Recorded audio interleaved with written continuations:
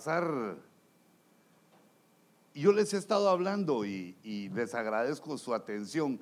Les he estado hablando acerca de los fenómenos celestes, los eclipses, cómo la Biblia nos da ese permiso, nos da esa autorización de buscar la revelación del mensaje según el Salmo 19.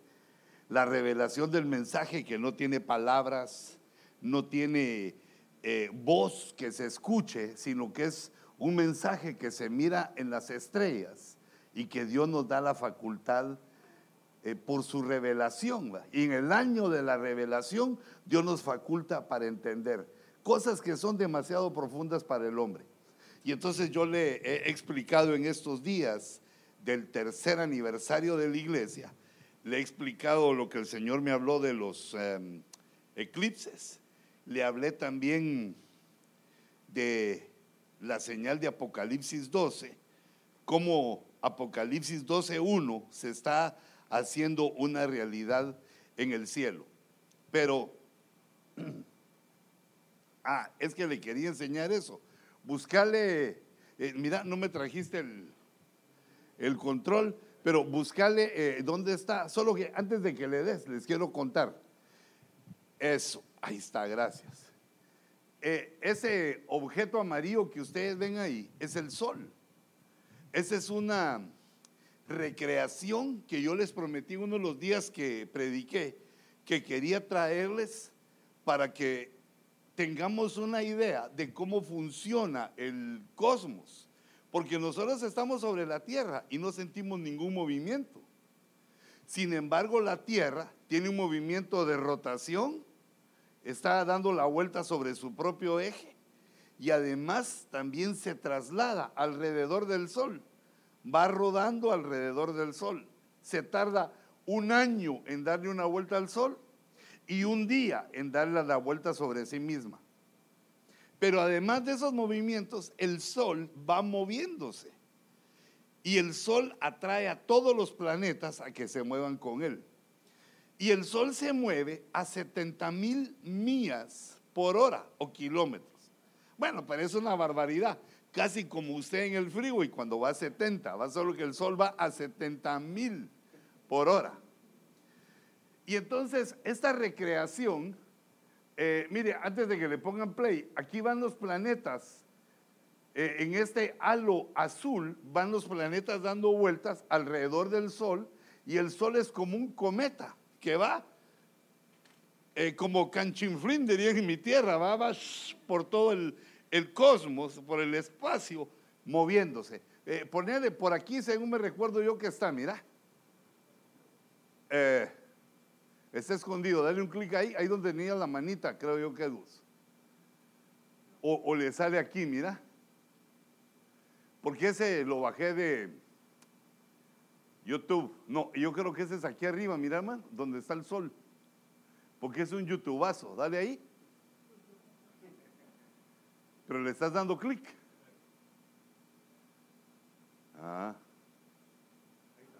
No, hombre, se regresó.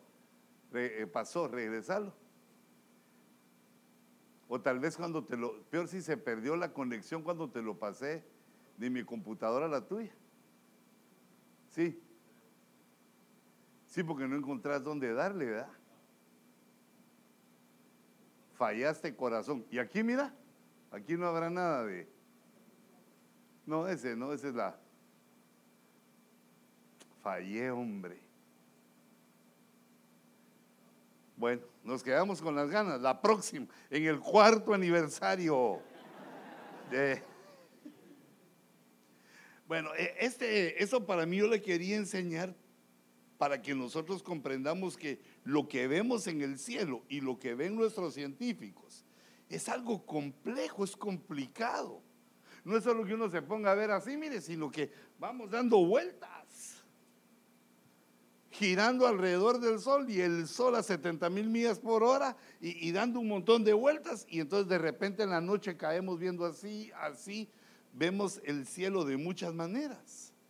Entonces Dios arregló que cuando viéramos al cielo, de esas muchas maneras, lo que viéramos fueran Apocalipsis capítulo 12.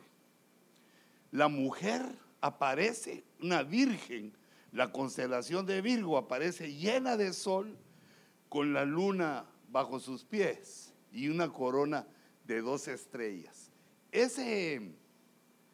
Eso que nos muestra la escritura y que aparece en el cielo es la victoria de la mujer, es el éxito final de la mujer, porque la mujer trae digámoslo así, trae una serie de fracasos anteriores. Yo les platicaba algo de esto ayer sábado en la tardecita. Trae una serie de fracasos, es decir, que falló Eva. Y de ahí la iglesia ha sido, que también es otra mujer, así la ve el Señor como una dama, también fallando continuamente en cuanto a servir al Señor y siendo engañada. Aquí la clave que les decía es el engaño. Nosotros tenemos la escritura, tenemos la palabra de Dios para que no nos engañen.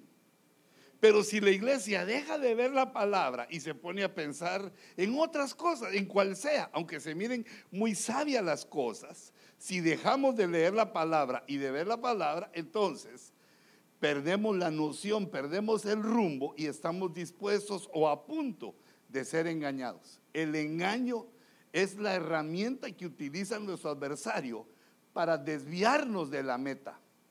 Y entonces Apocalipsis 12 lo que tipifica es que hubo una mujer, hubo una iglesia que logró sobreponerse al engaño, pasó por las pruebas, le llovió, le cayó el huracán, después del huracán vino una ventisca, apareció una tormenta, hubo rayos y centellas y se mantuvo firme hasta que Dios la eleva en el rapto y la muestra a todos.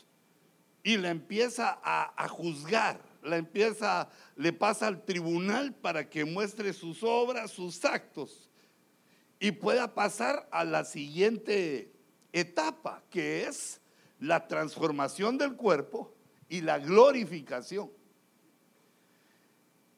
Pero esto ha tenido, ya que no lo logramos, le quito el sol. Esto ha tenido otros fracasos en el pasado. Fíjese, por ejemplo, mire, digamos, este misterio. Cuando en la Biblia se nos muestran ángeles, los ángeles son como varones, ¿verdad? Y en Génesis capítulo 6 hay ángeles que bajan a la tierra y enamoran a mujeres y las embarazan. Quiere decir que los ángeles tienen una facultad reproductiva. Son una creación que Dios la hizo hace mucho tiempo, antes que nosotros, antes que al hombre, y se reproducían. Pero actualmente no vemos ángelas, solo ángeles.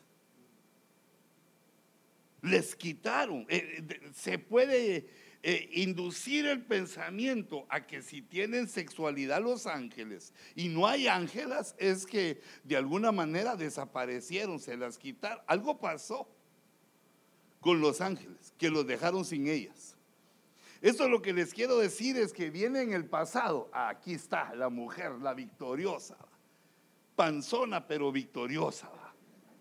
Panzona porque tiene adentro de su vientre a Cristo.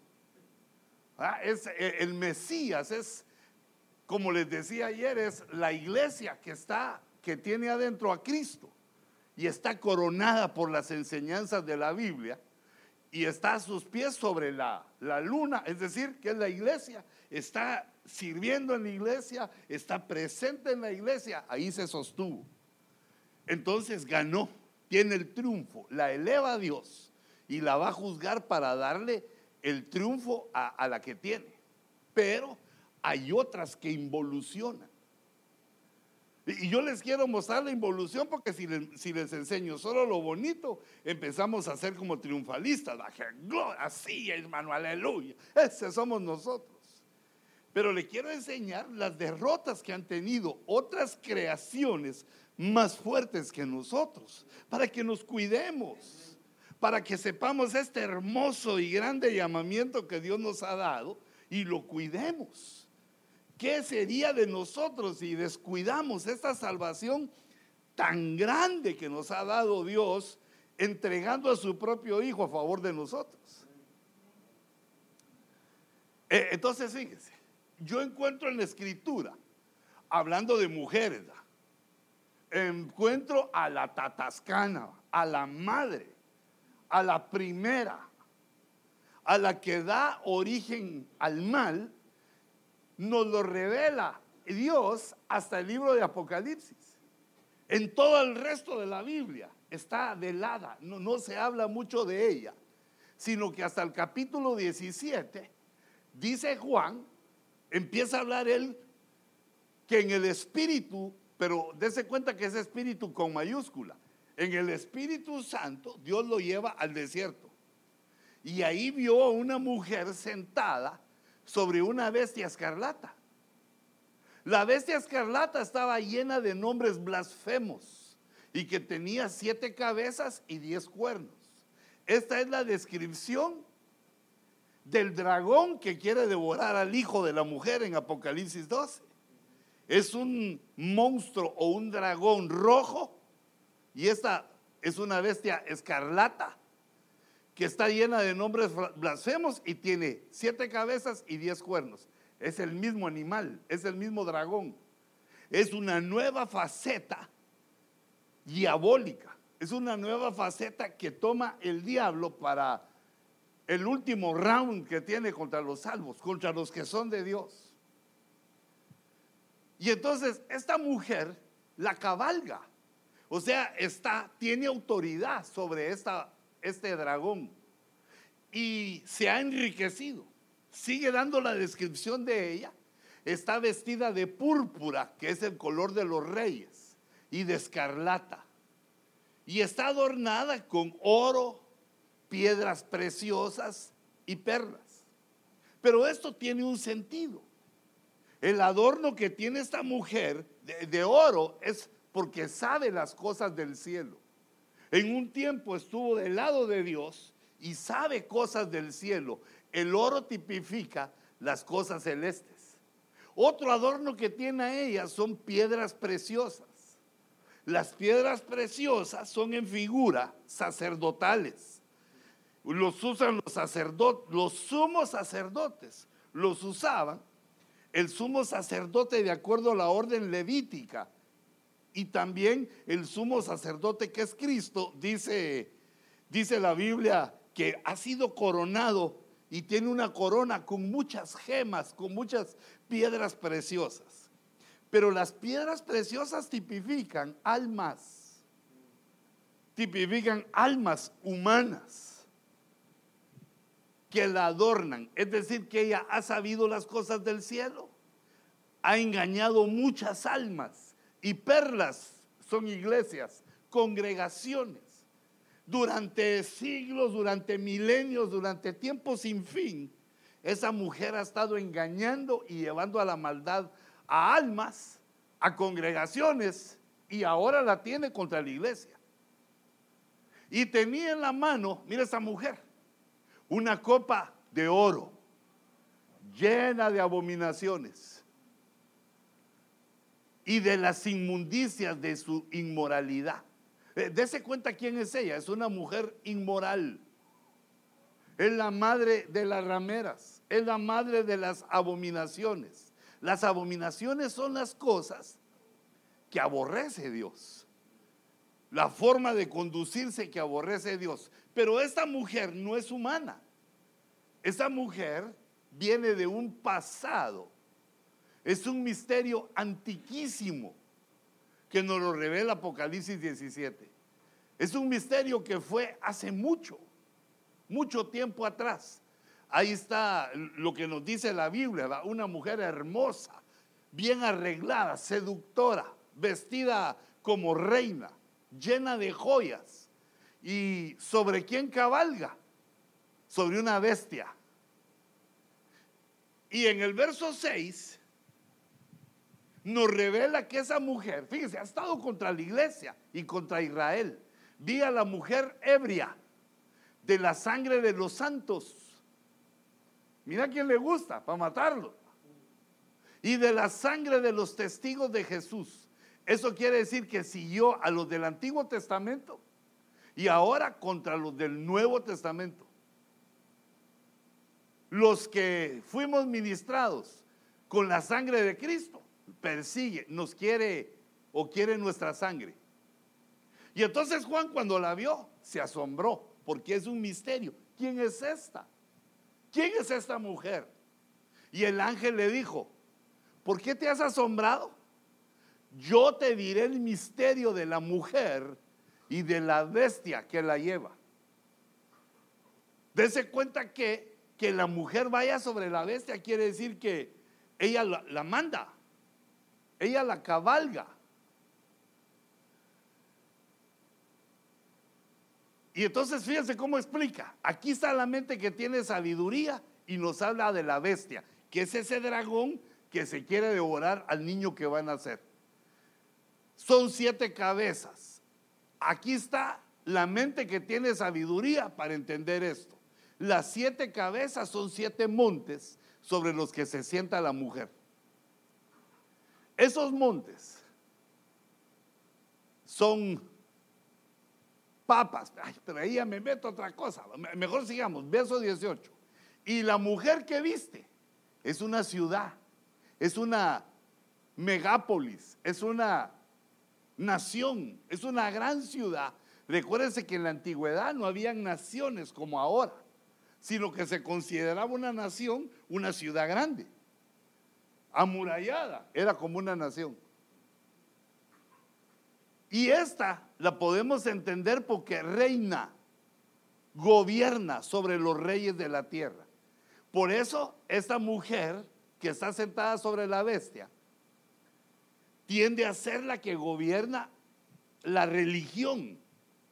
Por eso ella se llama Babilonia, confusión religiosa.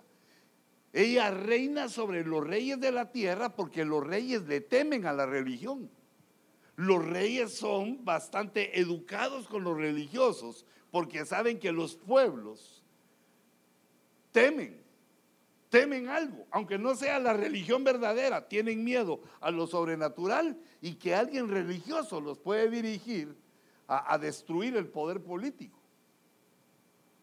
Ahora, yo quería enseñarle a esa mujer para decirle que la batalla por la mujer lleva un tiempo inmemorial. Esta no es humana. Esta señora Babilonia se le llama, como le he enseñado quizá en alguna otra ocasión, se le llama Babilonia en la Biblia, la reina del cielo, se le llama la iniquidad, se le llama la muerte. Aparece con distintos nombres y en distintas facetas. Quiere decir que un ser antiguo, una potestad femenina antigua cayó y no fue levantada.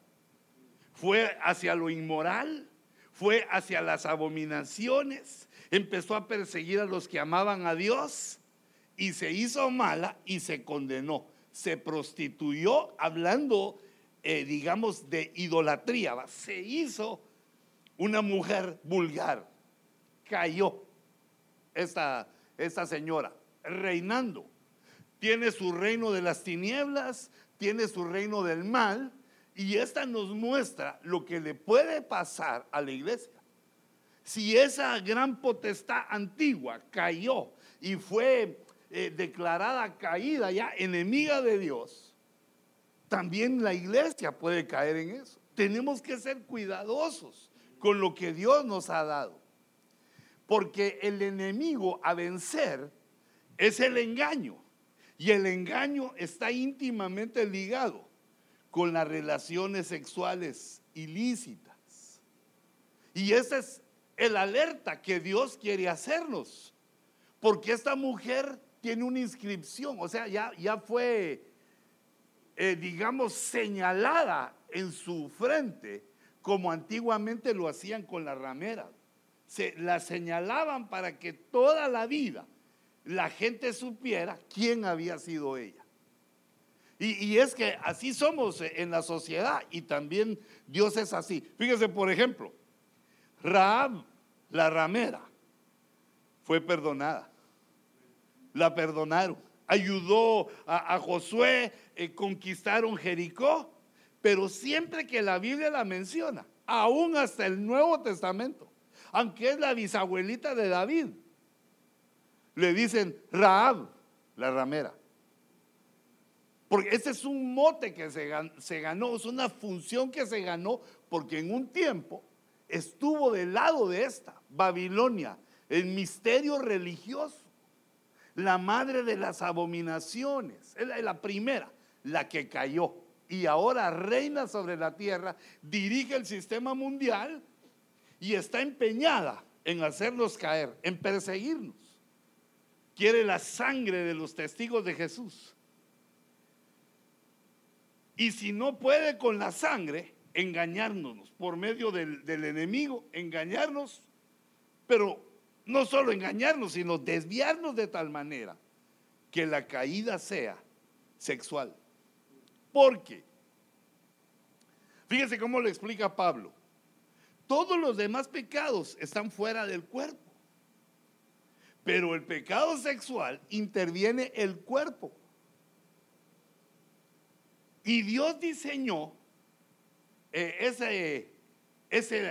pasión íntima, Dios la diseñó para que diera un fruto maravilloso que se llama hijos. Que fuera una situación, una relación tan bella, tan sublime, que diera como resultado del fruto de esa pasión un bebé. Nosotros mismos ahí con nuestra genética, bueno, a veces los niños se parecen a su mamá, gracias a Dios, ¿verdad? Que se parecen más a ellas, ¿verdad? Pero traen nuestros modales, somos nosotros en una nueva versión mejorada.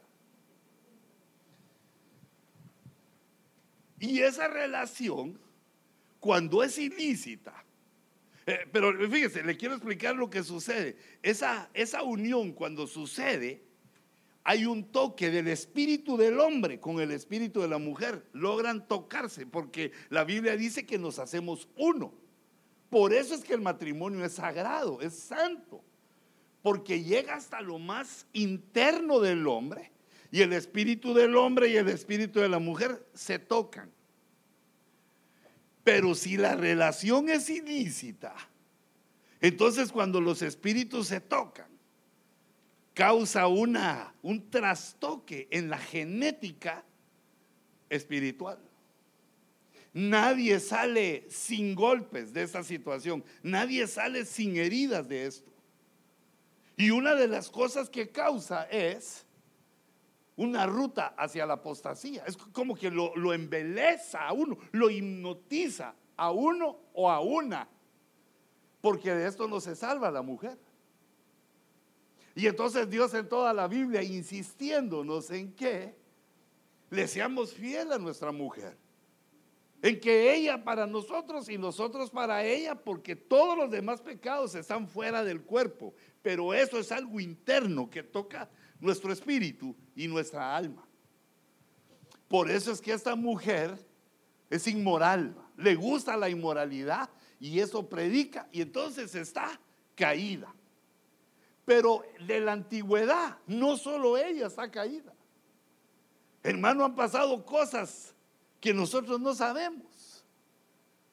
Aparece en Apocalipsis 9:7 unos monstruos. Dice, y el aspecto de las langostas era semejante al de caballos dispuestos para la batalla. Eran bravos, miren. Eran para la guerra. Sobre sus cabezas tenían como coronas que parecían de oro.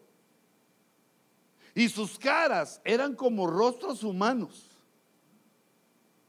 Fíjense qué interesante. Pero eran feos. Le voy a poner el otro. Tenían cabellos como cabellos de mujer. Tenían rostro humano y tenían cabellos como de mujer. Sus dientes eran como de leones. Como dijo alguien, hermano, ya usted está predicando y yo estoy viendo como a mi suegra. Dijo, no, cálmate. No, esa es una raza que se deformó. Bueno, es que a veces tiene razón, porque cuando una mujer se enoja, así es brava. Tardan en enojarse, pero por eso hay que mantenerlas calmadas. Tranquila, mi amor. Aquí el que manda soy yo, no tengas pena. Fíjese, esta raza, esta mezcla genética que nos muestra Apocalipsis. Pero dígame, ¿cómo que tenía rostro humano y cabellos de mujer? Y es como tenía dientes de león, corazas como corazas de hierro, y el ruido de sus alas, también alas, como el estruendo de carros, de muchos caballos que se lanzan a la batalla. Seres guerreros. La mujer es, por definición, una guerrera, pero no guerrea con la fuerza física. Nosotros debemos comprender el rol de nuestra esposa para que trabaje, pues no trabajo, sino que para que camine con nosotros, para que haga su función a la par nuestra. Ella es una guerrera tremenda.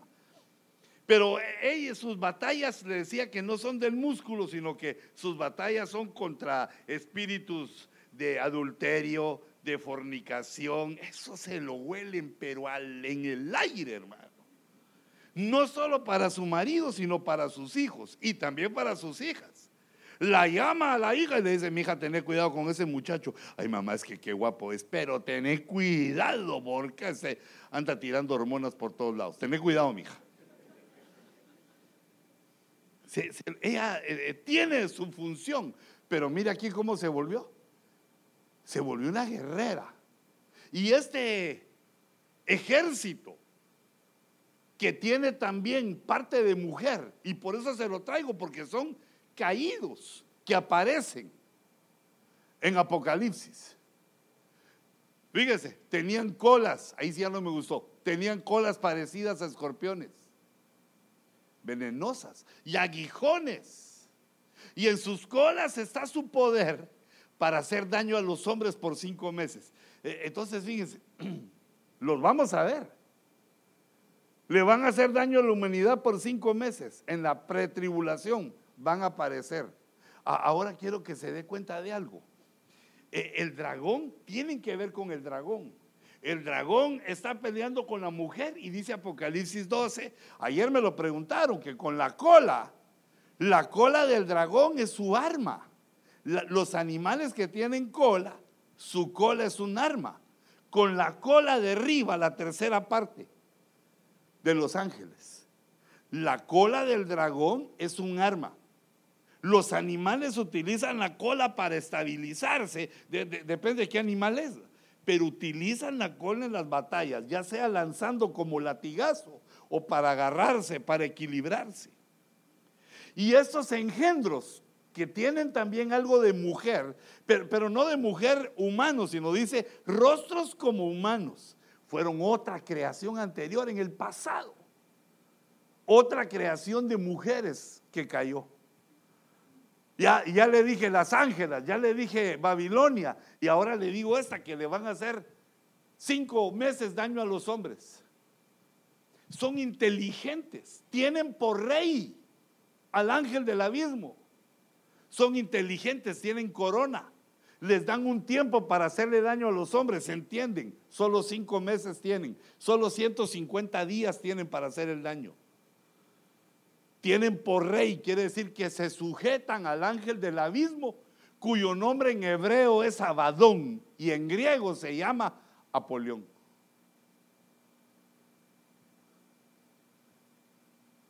Son unas criaturas espantosas, venenosas e inteligentes. Ahora, ¿qué es lo que le estoy diciendo? Dios no crea cosas malas. Dios todo lo crea bueno y nos da voluntad. Y de acuerdo a lo que nosotros decidamos, vamos evolucionando o involucionando. Estos seres decidieron involucionar. Y también vemos en la Biblia una iglesia o parte de la iglesia que involuciona. Estos son seres antiguos. Pero fíjese, por ejemplo, ya como cristianos, aparece Jezabel. Pero tengo esto contra ti, le dice el Señor al pastor de la iglesia, que toleras a esa mujer Jezabel. Ahora fíjese, mire, no le va a andar diciendo Jezabel a cualquiera, porque yo veo unos hermanitos o hermanitas, no aquí va, pero que si una hermana les cae mal, empiezan como Jezabel. No, diferenciar si te cae mal es que cae mal, va, que es pesadita. Pero una cosa es ser pesadita y otra cosa es ser Jezabelita. Jezabelita tiene el don profético, pero lo usa mal, porque ella se dice. Cuando uno dice de sí mismo, va por mal camino, va por el camino de aquel actor del Chapulín Colorado que quiere que le digan licenciado. Quiere decir que tiene un defecto en su alma, que necesita el reconocimiento de los otros y que le digan que es lo que no es. Es decir, es una locura y una mentira. Díganme profetiza, reconózcanme como profetiza. Se dice ser. Hijita, si Dios te usa, deja que te use y que los otros te digan qué gacho se lo echó, hermana, o que te digan, hermana, Dios me habló. No se pone uno el título, sino que te dicen. Y además de eso, maestra, y enseña. Pero aquí viene el error, que profetice o que se diga profeta, ya es un problema de alma, ¿verdad? Que hay que llevarla al cuartito para orar por ella, darle una buena ministrada, reprender al diablo, darle una buena en el cuartito. Aquí hay cuartito. Pero todo eso se arruina porque seduce.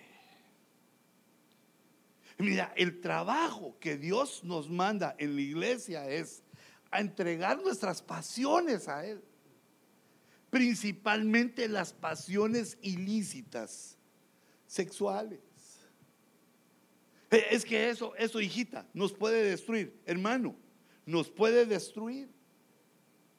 No, hermano, es que mire, yo soy bien macho, a mí, yo soy ese que tira hormonas. Entonces enamórate y casate, papayito, lindo. Porque para eso es el matrimonio, para uno ser feliz en esa área. Pero cuando en la iglesia empieza a permitirse la inmoralidad, por eso se lo dicen al pastor, tengo contra ti que toleras a esta. No porque sea profetiza ni porque enseñe, sino que seduce. Hijita, perdón, como no miro, está en oscuro. Pero tenés que ponerte una ropa adecuada. ¿Por qué voy a ser yo el que te regaño u otro? Una ropa que no provoque los ojos de los hombres. Bueno, porque hay algunos que todavía miran, ¿va? Porque otros ya anteojos sin anteojos, ¿va? Pero tenemos un enemigo grande, hermano, que son las pasiones ilícitas. Las pasiones ilícitas no perdonan edad. Puede ser una niña de 12, de 13 años o un viejo de 80, de 60 no va, de 80 ya viejo. ¿Verdad que todavía va a pasar una mujer y con el bastón da la vuelta encima, todavía haciendo el último esfuerzo? Esto no se termina nunca. Es una batalla que siempre tenemos que enfrentar y que Dios nos pide que lo entreguemos. Y entonces dice, fíjese el problema de Jezabel, lo sexual. Él seduce a mis siervos a que cometan actos inmorales. ¿Y de dónde viene la inmoralidad? De la primera mujer que vimos, que es Babilonia. Y luego de la inmoralidad sexual, fíjese cómo entra suavecito la idolatría. Mire, ¿acaso no le pasó así a Salomón, que era el hombre más sabio, que había visto 2 veces a Dios? Y usted y yo no hemos visto pues ni la pluma de un ángel. y queremos ser fieles. Y Salomón, que había tenido 2 visiones con Dios, que Dios le había hablado, empieza a tener relaciones con mujeres inmorales, con mujeres que eran de otras enseñadas mal, y termina adorando a los ídolos de ella. El sexo ilícito tiene una conexión con la idolatría, porque la idolatría es una infidelidad espiritual y el sexo ilícito es una infidelidad almática y corporal. Son la misma cosa en diferente nivel. Dios ve la idolatría como una falta de tipo sexual. Imagínate un cristiano que le dice a otro Dios, a otro ser, a cualquier cosa, le pone ahí su fe. Le está diciendo a Dios: estoy amando a este en lugar de amar a ti. Amo la planta, amo la vaca, amo a lo que, donde yo ponga mi fe. El dinero, amo Señor, perdona, pero el dinero me urge, lo necesito. Dinerito, te amo. Se enoja Dios. El amor al dinero y el amor a lo incorrecto lleva al hombre a la idolatría. Entonces aparecen mujeres al mismo tiempo que la iglesia va evolucionando para su encuentro con Cristo. Aparecen también mujeres en la iglesia que se vuelven un tropezadero. Pero hijitas, no se pongan tristes. No es en sí la mujer, no es por ser mujeres, sino que es que porque las mujeres son lindas. ¿Te has dado cuenta de eso, hermano? No vas a decir que no, si no te cae al llegar a la casa. Así nos hizo Dios. Dios hizo a la mujer bella y al hombre le ordenó que escogiera la suya y que lo demás entregara sus pasiones en el altar para que aprendiera en esta vida a ser fiel. Pero hermano, es que mire ella, no, cálmate, sos vos. Serle fiel. Hay que aprender eso, porque eso hace, mire lo que le pasa a esta jezabélica, porque este es un plan malvado. Empezó a hacer esas barbaridades y no pasaba nada, porque Dios le estaba dando tiempo. Si Dios le estaba dando tiempo para arrepentirse a Jezabel, es porque era cristiana. Se puede involucionar y no te le quedes viendo a las mujeres, porque también hay Jezabeles. Lo mismo, solo que en masculino. Yo los he visto actuar. Enseñan, profetizan, pero cuando se acercan a las mujeres, las tratan de seducir para hacer cosas inmorales. Seducen mujeres casadas. Mijita, si sos casada, tienes que ponerte las pilas, hombre. Si te dicen una mirada o te dicen una cosa, les tenés que decir, hablar así. No les escondas los ojos, porque les das alas, como quien dice: si sigo, la convenzo. Miralos y decirles: Nel, pastel. De una vez. La iglesia involuciona cuando permite que entre el sexo ilícito. Así Jezabel penetró en esta iglesia y Dios le dio tiempo de arrepentimiento y no quiso. Pero ¿qué era lo que no quería arrepentirse? Hermana, ya no diga que es profeta. Ok. Mire, y ya no enseñe cosas que no son. Ok. Pero arrepiéntase de su inmoralidad. Eso no puedo. Pero ese no puedo quiere decir no quiero, porque la Biblia dice: todo lo puedo. Mire, aquí hay una Jezabelona, dispuesta, siempre hermosa, siempre procurando atraer la mirada de los siervos. Y entonces, hijitas, ¿qué es lo que hay que hacer? Pues las que no son Jezabeles, también póngase guapas para su siervo, para su, bueno, no su siervo, para su marido, que es siervo de Dios. Mucho pedir. No, hombre. Mejor en lugar de tanto hamburgués, compre esas cosas que se echan las mujeres.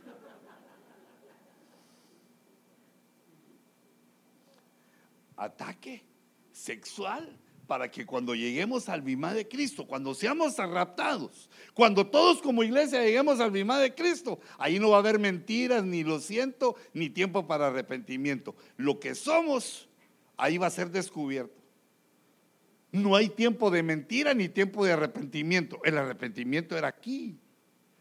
En ese momento va a quedar descalificada mucha de la iglesia que son siervos, sirven al Señor, mire todo lo que dice ahí, pero su vida íntima, su vida sexual está descuidada. Porque dése cuenta que el que tiene una vida sexual fuera de matrimonio vive como animalito. Pues no quiere insultar, ¿verdad? Sino que vive como en brama. Viendo dónde hay alguien para casarla, viendo quién está dispuesta. Y eso nos lo van a cobrar cuando lleguemos. La fe en Cristo nos impide la inmoralidad, nos exige que seamos santos, que nos purifiquemos. No nos impide la vida sexual, sino que lo que nos dice es: tener un lecho sin mancilla, cásate. Ama a tu flaca o a tu gordita, ¿va? Porque algunos, como le he comentado yo antes, algunos nos aman por libra, ¿va? O sea que entre más libras.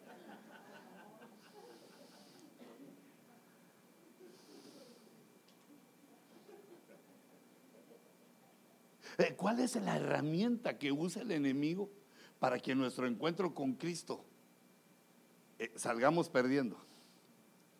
El sexo ilícito, la inmoralidad. Porque también la inmoralidad es, aunque no se haga literalmente, ebullen los pensamientos en la mente. Y la mente es el campo fértil del diablo o de Dios. Depende a quién se lo entreguemos. Por eso es que el pastor está siempre insistiendo: hermanos, hay culto, hermanos, cumplimos aniversario, hermanos, el sábado, hermanos, el domingo, hermanos, buscando que vengan a la iglesia, porque es la manera de que pongamos nuestra mente en Dios, que nuestro Dios nos envíe su palabra y que en nuestra mente empiecen a surgir los frutos de la palabra. Si nos descuidamos en eso, inmoralidad, y una inmoralidad de la cual Jezabel, a pesar de que enseñaba, tenía conocimiento, a pesar de que profetizaba, no podía arrepentirse de esa inmoralidad. La situación sexual ilícita es como que hubiera una frontera, como que Dios pusiera una frontera y nos dijera: mira, todo el sexo opuesto de aquel lado no es tuyo, ni lo mires ni lo toques, no es tuyo, no te pertenece. Y entonces, ¿qué me da, Señor? El sexo, el otro sexo, y nos da nuestra esposa. Entonces, si alguien pasa la frontera, cuando regresa trae problemas, ya no viene igual. Algo le pasó, porque el contacto sexual llega hasta el espíritu del que pasó la frontera y lo toca. Hermanos, mire, gente, digamos, de alabanza que cae. Claro, siguen cantando bonito, y do, re, mi, fa y sol lo saben, pero caen en la sexualidad, hasta en la homosexualidad, hasta en cosas inconfesables. ¿Y quién hizo esto? Pues hay una batalla que estamos librando, porque se acerca el día que le vamos a dar cuentas a Cristo.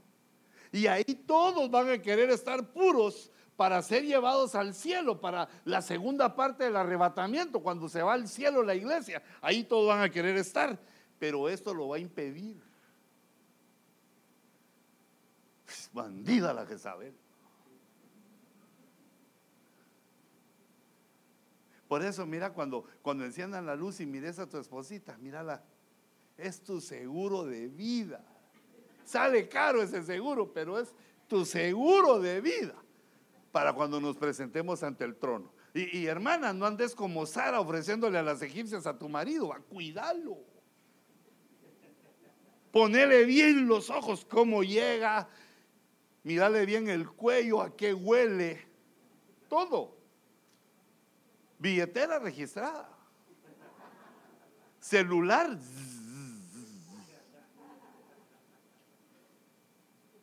Que unas hermanitas ahí todo despacio ven el celular de su marido. No, ponete las pilas, andate a los textos a ver con quién textea. No sé si se puede ver si hay textos que se borren, pero ponete a las redes sociales, hijita, va. Y hermano, y vos también, va, de repente que echarle un observe también a la milpa, porque el gusano se le mete a la milpa también. Nos debemos cuidar a ambos en el amor que nos juramos, cuidarnos ambos todos los días de nuestra vida, porque se acerca se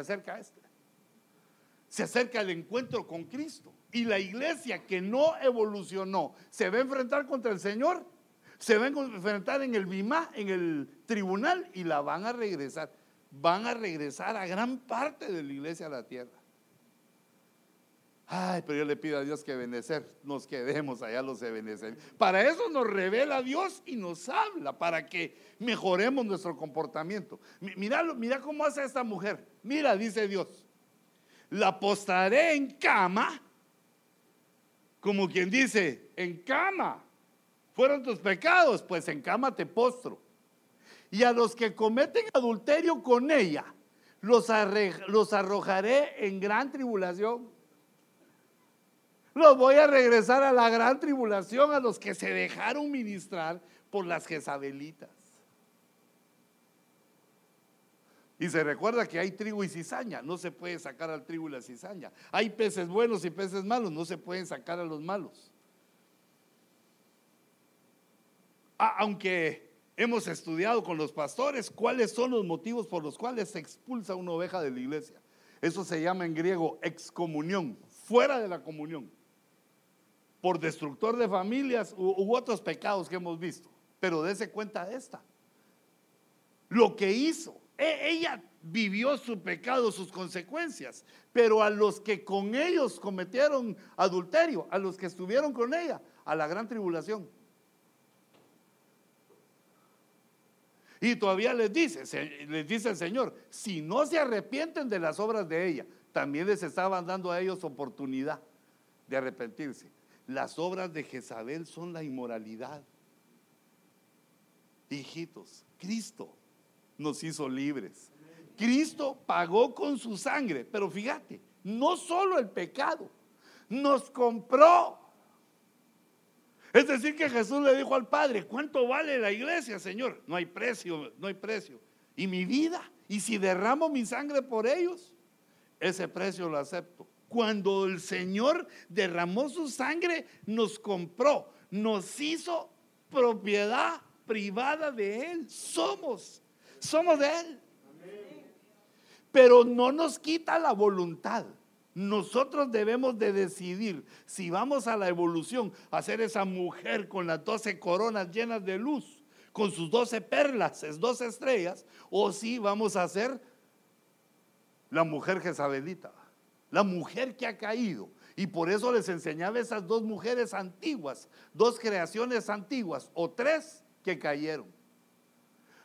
Y no solo a los que cometieron adulterio con ella, a sus hijos espirituales, a los que aprendían con ella, a los que oían las profecías, a sus hijos mataré con pestilencia, con plagas. Y ese va a ser un testimonio para todas las iglesias. Sabrán que yo soy el que escudriña las mentes y los corazones, y os daré a cada uno según vuestras obras. ¿Cuándo? En el bimá. Nos van a pagar de acuerdo a nuestra conducta. Mira, esto es importante porque a veces los hermanos, y ahí sí muchos hombres empiezan a decir, no, el pastor muy cuadrado. No, el pastor de una vez es muy legalista. Pero mira lo que dice aquí, mira cómo dice la Biblia. Lo legalista es que uno se inventa. los inventos de uno. Que yo digo, yo tengo mis legalismos, ¿va? Fíjese, por ejemplo, voy a salir y miro que mi hija va muy apretada y le digo, no, papá, si todas salgan, sí, pero vos no. Y me quedé viendo a la hermana Cuti, ¿tú le compraste eso? No, mi amor, es que lo que pasa es que es una ofertona, así 3x1, 4x2. Y sí es cierto, yo miro a otras señoritas de su edad que así se ponen, pero yo le digo, mija, tú no. Pero tengo otros mis legalismos que sí me paso de una vez. Por ejemplo, no me gusta que mi hija use caites, ni mi esposa. La chancleta me da así como Y entonces yo les digo, pero yo entiendo que esa ya es mi pensada. No dice nunca, la Biblia no dice nunca, quítate la chancleta, sino que lo que dice es, cuán hermosos son tus pies. Se miran como pies de princesa en las sandalias. Pero esos hay que aprender a diferenciar los gustos del cliente y lo que dice la Biblia. Y yo he vivido eso también. Yo he tenido hermanos que, hermano, y usted va a predicar así. ¿Y cómo? ¿Qué traigo mal? Con barba, me dice. Y yo, ¿querés que me la quite para predicar? Pues yo diría, no, le digo, no, predica vos. Y yo le digo, mira, ¿y dónde dice eso? Claro, esos no son de Benecerra. Le digo, mira, ¿dónde leíste eso? No, es que a mí no me gusta, hermano, porque los pelos en la cara. Bueno, pero va que no me casé con vos, digo yo, sino que si ya son gustos. Los gustos son diferentes a lo que la Biblia nos dice. Hijita, vestite con dignidad, con modestia. Hermano, tú también. Vistámonos decentemente porque provocamos. Mira, yo soy el que escudriña las mentes. No es el pastor, no es el marido ni es la mujer, es que Dios es el que nos supervisa, está cerca de nosotros, viendo nuestras actitudes, examinándonos, probándonos día a día, a cada rato, pruebas, exámenes. Porque quiere purificarnos para ese encuentro, porque nuestro destino es llegar a ser el cuerpo de Cristo. Eso no es poca cosa, el cuerpo del Verbo, el cuerpo del Hijo. Para eso te llamó Dios. Y entonces la petición es grande. También a los hijos que no se arrepienten, los mata el Señor. ¿Y cómo? Con pestilencia. Esas pestilencias son las pestes de la gran tribulación. Los que fluyan con Jezabel regresan. Ahí se los van a agarrar. ¿Qué puse yo? Los hijos sufren las consecuencias. Todo lo que Jezabel hizo en la iglesia fue para arrasar a una gran parte de los que estamos adentro. Cuando oigas que predicamos del rapto, cuando oigas que predicamos de las glorias, recordate que no ha pasado, lo estamos viendo en el futuro y que debemos conservarnos irreprensibles. Fíjate lo que nos piden: irreprensibles en espíritu, alma y cuerpo. Irreprensibles. Irreprensibles que nadie te puede decir, ¿y qué pasó? ¿Y por qué hiciste esto? Irreprensibles, que te miran y dicen, bueno, este no tiene nada. Más o menos cuando uno entra al aeropuerto y lo pasan por esos aparatos, yo siempre me voy tocando, ¿qué llevo? Que vaya a tronar. Cuando ya veo que no tengo nada, paso y pase, me dice él. Cuando me dice pase, así quiero que me pasen el rapto, digo yo. Que no me encuentren nada cuando me pasen los detectores. Fíjate otra. Problemas de cristianos. Por tanto, quiero que las vidas más jóvenes se casen. La Biblia dice que toda viuda menor de 60 años debe casarse. A la hermano, pero Los jóvenes se le quedan viendo a uno que ya tiene 51, se queda viendo. ¿Y usted para qué quiere casarse? Así como quien dice usted ya. Le pegan y tira polía. No les digo, pues que eso es algo que el humano lleva toda su vida. Y una viejita quiere pues su viejito. Pero eso no lo digo yo, sino lo dice el apóstol Pablo, digo yo, este hombre qué sabio. Era un hombre entendido en la naturaleza humana, cómo somos. Hijitos, uno llega a los 60 años y por fuera no se mira, a menos que haya un espejo cerca. Uno se siente como que tiene 33. Uno se siente como la edad que lo crucifiquen, pero no, ya va. Cuando llega uno al espejo dice, oh, sí, es cierto, ya pasaron 3 décadas después de eso. Pero ahora fíjate esto, qué impresionante. Quiero que las viudas más jóvenes se casen. Y de ahí yo entendí, fui a buscar, más jóvenes quiere decir menores de 60 años. Entonces, hermanos, si nos vamos a morir, que sea antes de que ellas cumplan 60, ¿va? Para que tengan otra oportunidad, ¿va?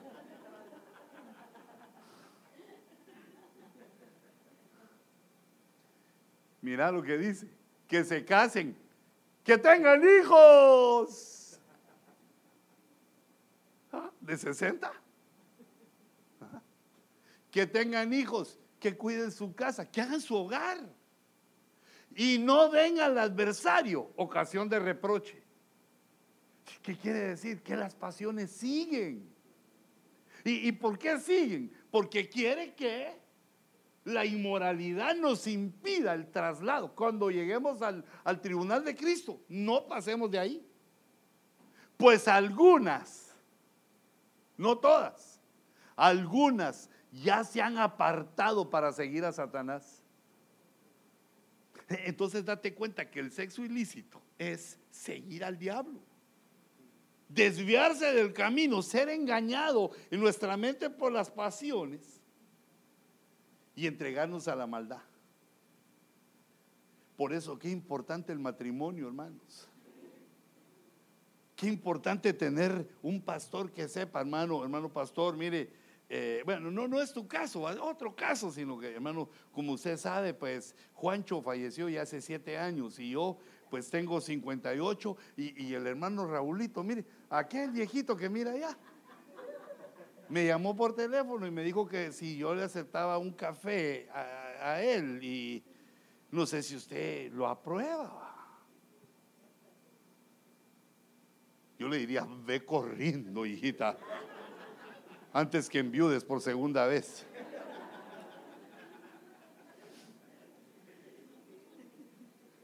Y ella, ¿por qué está preguntando? Si ella es adulta, sí, pero no conoce al Raulito. Puede ser que Raulito no, le está preguntando al pastor, porque somos personas que vivimos en una congregación que somos conocidos, que no somos de aquellos que aparecen diciendo que son y que dicen que son y que fueron y que dijeron, sino somos conocidos, nos congregamos y nos vieron y saben de nosotros.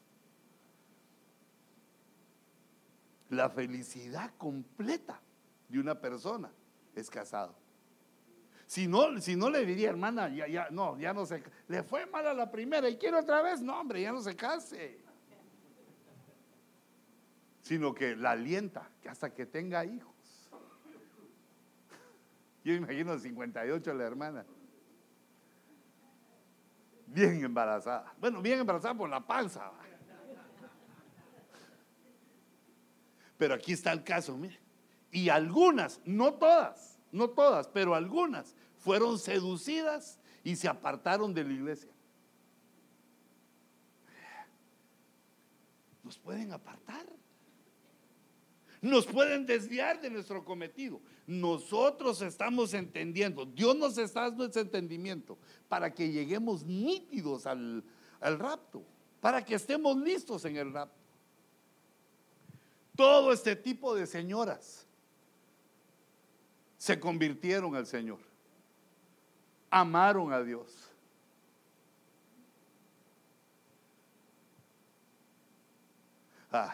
Fíjense, solo déjenme la última porque hoy sí que lo hice esperar. Fíjese, llega el rapto. El hijo nace de la mujer y es arrebatada. La iglesia que estaba completa, que estaba purificándose, sale y es arrebatada al trono de Dios. Y están en Apocalipsis 14:3. Y está ahí la iglesia y dice, y cantaban un cántico nuevo delante del trono y delante de los 4 seres vivientes y de los ancianos. Si ya la iglesia que fue arrebatada victoriosa, están cantando un cántico nuevo. Es decir, no es un coro de la tierra, es un coro inspirado. Y que nadie podía aprender el cántico, sino los 144,000 que habían sido rescatados de la tierra, que habían sido arrebatados de la tierra. Le digo esto porque, como para no decir nombres, los testigos de Jehová dicen que esos 144,000 son ellos y que allá no cabe otro. Reprendo al diablo. No son 144,000 personas, sino que es un número que nos está dando un sentido. 144 es un número que se obtiene de multiplicar 12 por 12. Es un número que nos habla, que nos dice que son los que tuvieron el gobierno de Dios en su vida. Tomaron la sangre de Cristo y purificaron su espíritu, y eso les dio un 12. Dios gobernaba su espíritu por medio de la fe y de la sangre. Y el otro 12 fue que entregaron su alma. Se postraron y obedecieron a Dios lo mejor que pudieron. Entonces alcanzaron el 12 del espíritu, el 12 del alma, y entonces lo sellaron como uno de los 144,000. Los 144,000 son los rescatados de la tierra, los arrebatados. Y ahora están delante del Señor, delante del trono, y están cantando un cántico. Están cantando como deberían ser las serenatas, ¿verdad? Que ellas nos las llevaran a nosotros. La novia le está cantando al Cordero. Un cántico que no sale porque nadie lo puede aprender. Es un cántico del cielo, no sale ahí qué es lo que le dicen. Saber si están cantando en lenguas o están cantando. Pero esta es la iglesia que fue rescatada de la tierra y está delante del trono. Pero mire otro verso, mire lo que sucede.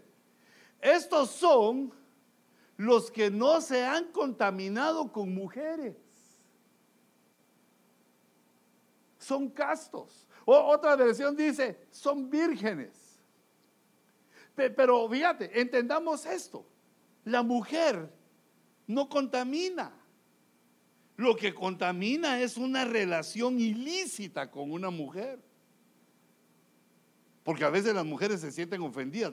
¿Cómo que contaminamos a los hombres? No, usted no contamina. Una relación ilícita es la que contamina. Esa es la iglesia que no se dejó contaminar por el sexo ilícito. Son castos. Y no dice la Biblia que la iglesia es virgen, pues. Pero es una virginidad espiritual. No es que uno no tenga relaciones con su esposa. No es de que mi hija, dormí viendo para otro lado porque ahora ya somos de Cristo y eso ya sabes que el sexo es pecado. No, pero con otra, sí, y con otro. Pero con tu esposa es pecado que no lo hagas.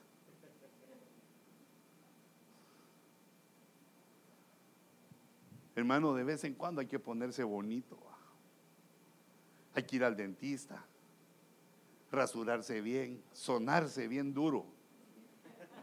Porque uno no mira todo lo que ella se acerca así y mira aquellas rocas gigantescas.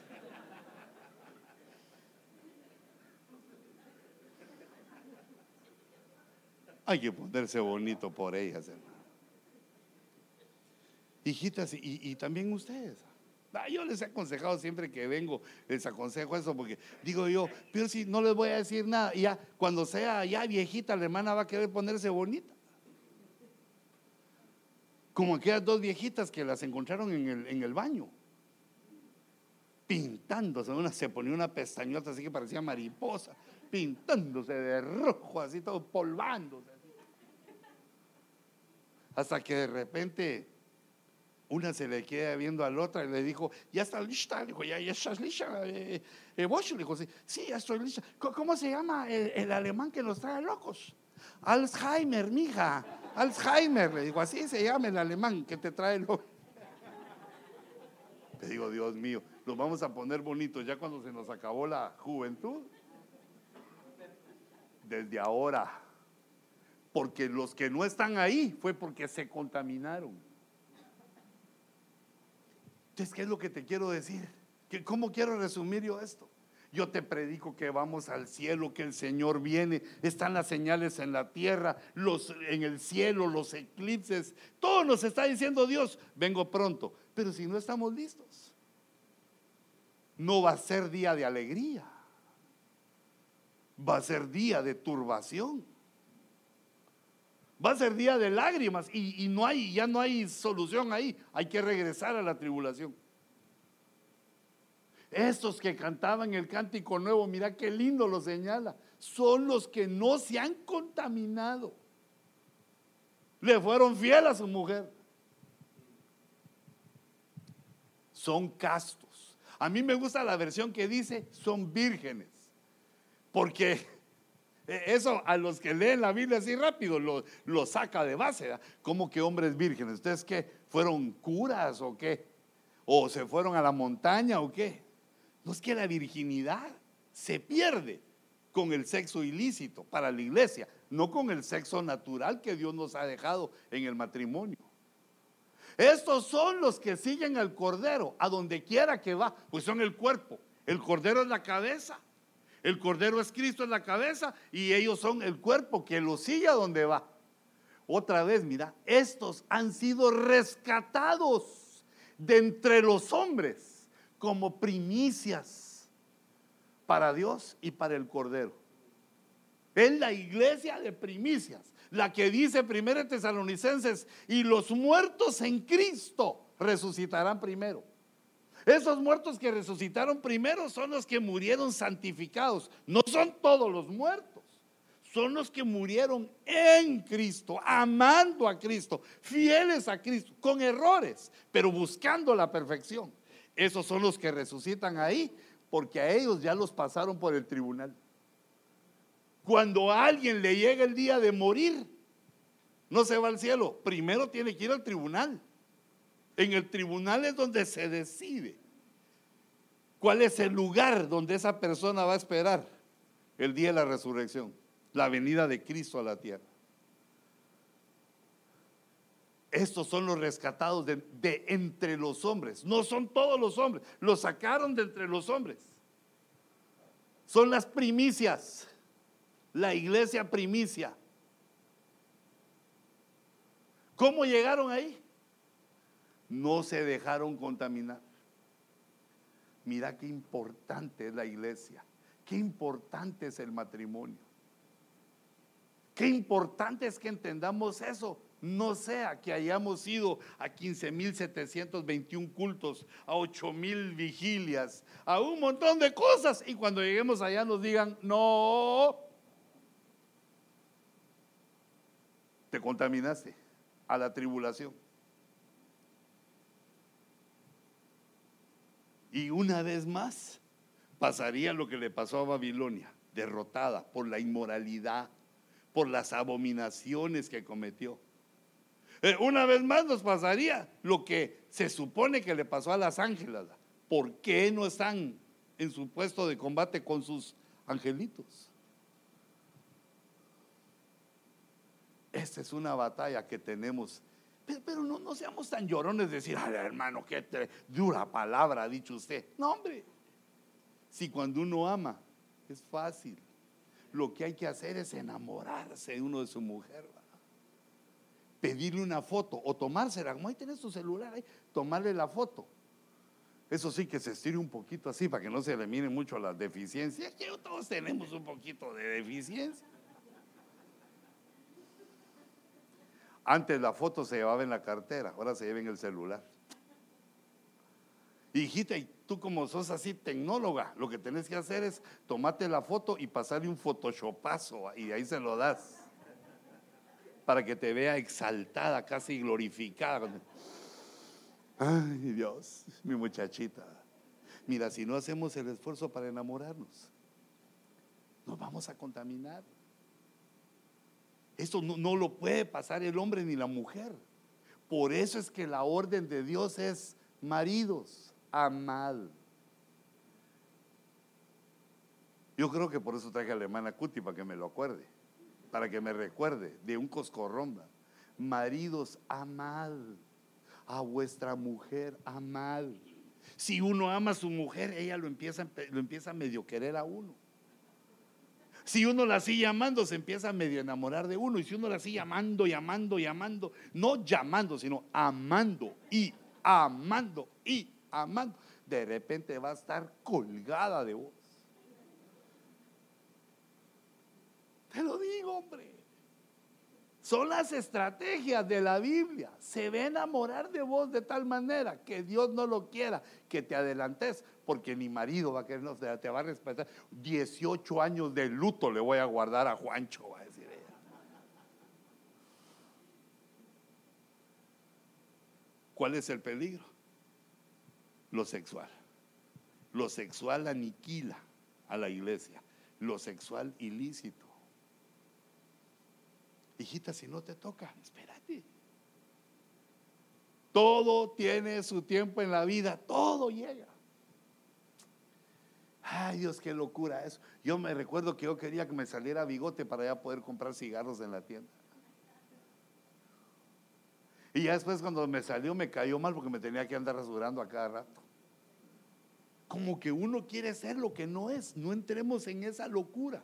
Somos lo que somos, vivamos nuestro tiempo. Porque de un día para otro viene el Señor. Esta señal en el cielo de la Virgen dando a luz es una señal de que esto pronto se va a dilucidar. Y dice el apóstol Pablo: y para esto, ¿quién es suficiente? Fíjate, el propio apóstol Pablo dice: si alguien pone fuego en su seno, ¿no se va a quemar? ¿Y acaso yo, dice Pablo, no tengo derecho de andar con una hermanita como Pablo, dice, como Pedro? Hoy me parezco a Pedro, ¿va? Pedro anda ahí con su mujer ahí predicando y hablando del evangelio, y anda con Fedra. Y yo no tengo derecho a eso, decía. Si uno se pone el fuego en el seno, el fuego es la tentación sexual. Si dejas, te quema. Por eso José lo que hizo fue: agarró sus cachivaches y salió corriendo. Dejó tirada la camiseta, y era la que más quería porque era una del Tri. La dejó tirada, dejó los tenis, todo, huyó en ropa interior. Ni José hubiera resistido esto.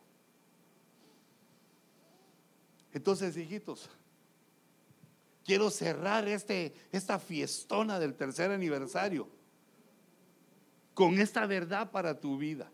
No es que me agradezca a mí, no es que agradezca a tu pastor, ni siquiera es tanto que agradezca a tu cónyuge. Dios está examinándonos y probándonos, y viene el día que nos va a poner en el tribunal.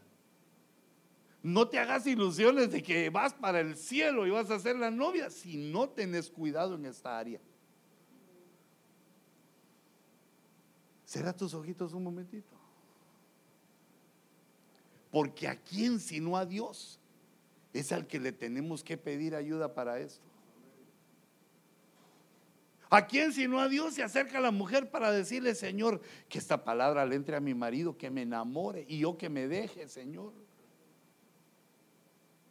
Y esa palabra llega al marido, y el marido empieza: Señor, por favor, ayúdame. Qué bien lo hice de joven para casarme con esta, pero ¿y ahora cómo hago para enamorarlo a estas alturas? Ya me conoce todas mis mañas y todos mis mates. ¿Cómo hago para enamorarla? Que Dios nos dé la estrategia. Nuestro buen Dios nos da de su espíritu y nos da su estrategia. Porque en su plan Él ya nos ve como el cuerpo de Cristo. Ya nos ve en el cántico de los 144,000. porque Él confía en nosotros. Ya nos ve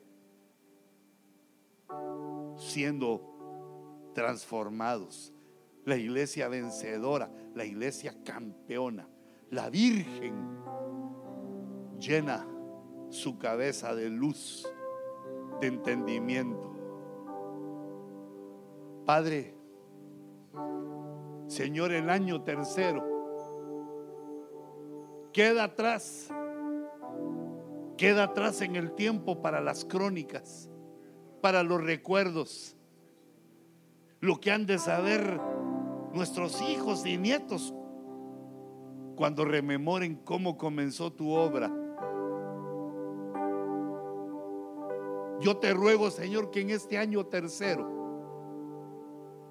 ahora que finaliza, nos des un espíritu de entendimiento, de poder, que tus promesas se hagan sí y amén en nosotros, para que alcancemos la estatura, para que tengamos, Señor, la fuerza que por amor a ti y por respeto a los que nos aman, guardemos nuestro cuerpo, nuestra alma y nuestro espíritu. Señor, si alguno ha pecado, si alguno de nosotros, Señor, ha sido seducido por pasiones que no te agradan, te ruego que perdones, que nos mires con misericordia, que nos mires a través de la sangre de Jesús. Por favor, Padre, no olvides que Jesús pagó a favor de nosotros con su sangre, y nosotros lo hemos creído y lo hacemos parte. Yo bendigo, Señor, esta casa, esta congregación, y profetizo que viene un crecimiento explosivo sobre esta casa. En el nombre de Jesús, venga un espíritu de evangelismo y de multiplicación. Por la autoridad que me has dado, yo ministro fuerzas para iniciar el año cuarto con la esperanza que nos va a ir bien, que habremos de triunfar, que habremos de llegar a la meta. El año cuarto, el año del equilibrio, el año que iniciamos, Señor, en tu nombre, rogándote que nos prosperes y nos bendigas. Por esta autoridad que me ha sido dada, yo bendigo tu alma, ministro tu alma, Señor, y entregamos todos ante tu nuestras pasiones desordenadas. Queremos ir a la cruz contigo, queremos estar contigo desde ya y obedecerte. Queremos responder a tu amor con una conducta que te agrade, con una conducta de la cual tú digas: primicias mías, entrad al reino que he preparado para vosotros. Y entremos con la nueva canción, el cántico nuevo en nuestros labios. Qué hermoso será ese día. Qué día de alegría, donde las penas y las pruebas que pasamos en la tierra van a quedar totalmente en el olvido, porque no hay comparación de los sufrimientos que podemos tener en esta vida con la inmensa gloria que nos espera. Bendigo esta casa, Señor. Surja en el año cuarto, conforme a los deseos del corazón de tu siervo, surja la bendición, tu gloria, tu manifestación, el crecimiento, las cosas buenas que esperamos, los que en ti hemos creído, los que en ti hemos confiado. En el nombre de Jesús, Señor, y que la unción apostólica que desciende sobre la cabeza del apóstol Sergio, esa unción de fidelidad, esa conducta intachable, la cual tú le has dado a nuestro apóstol, que venga esa unción también sobre nosotros, sobre los ministros y las ovejas, sobre hombres y mujeres, que esa unción repose sobre nuestras cabezas, que sea la unción que nos haga amar lo que Dios nos ha dado, lo que hemos elegido, nuestra casa y nuestro hogar. Así bendigo tu familia, tu casa, tus posesiones, toda la prosperidad que Dios ha puesto sobre ti. En el nombre de Jesús, levanta tu manita y dile: Señor, recibo.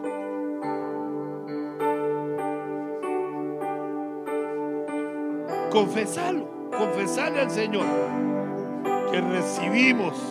Yo recibo.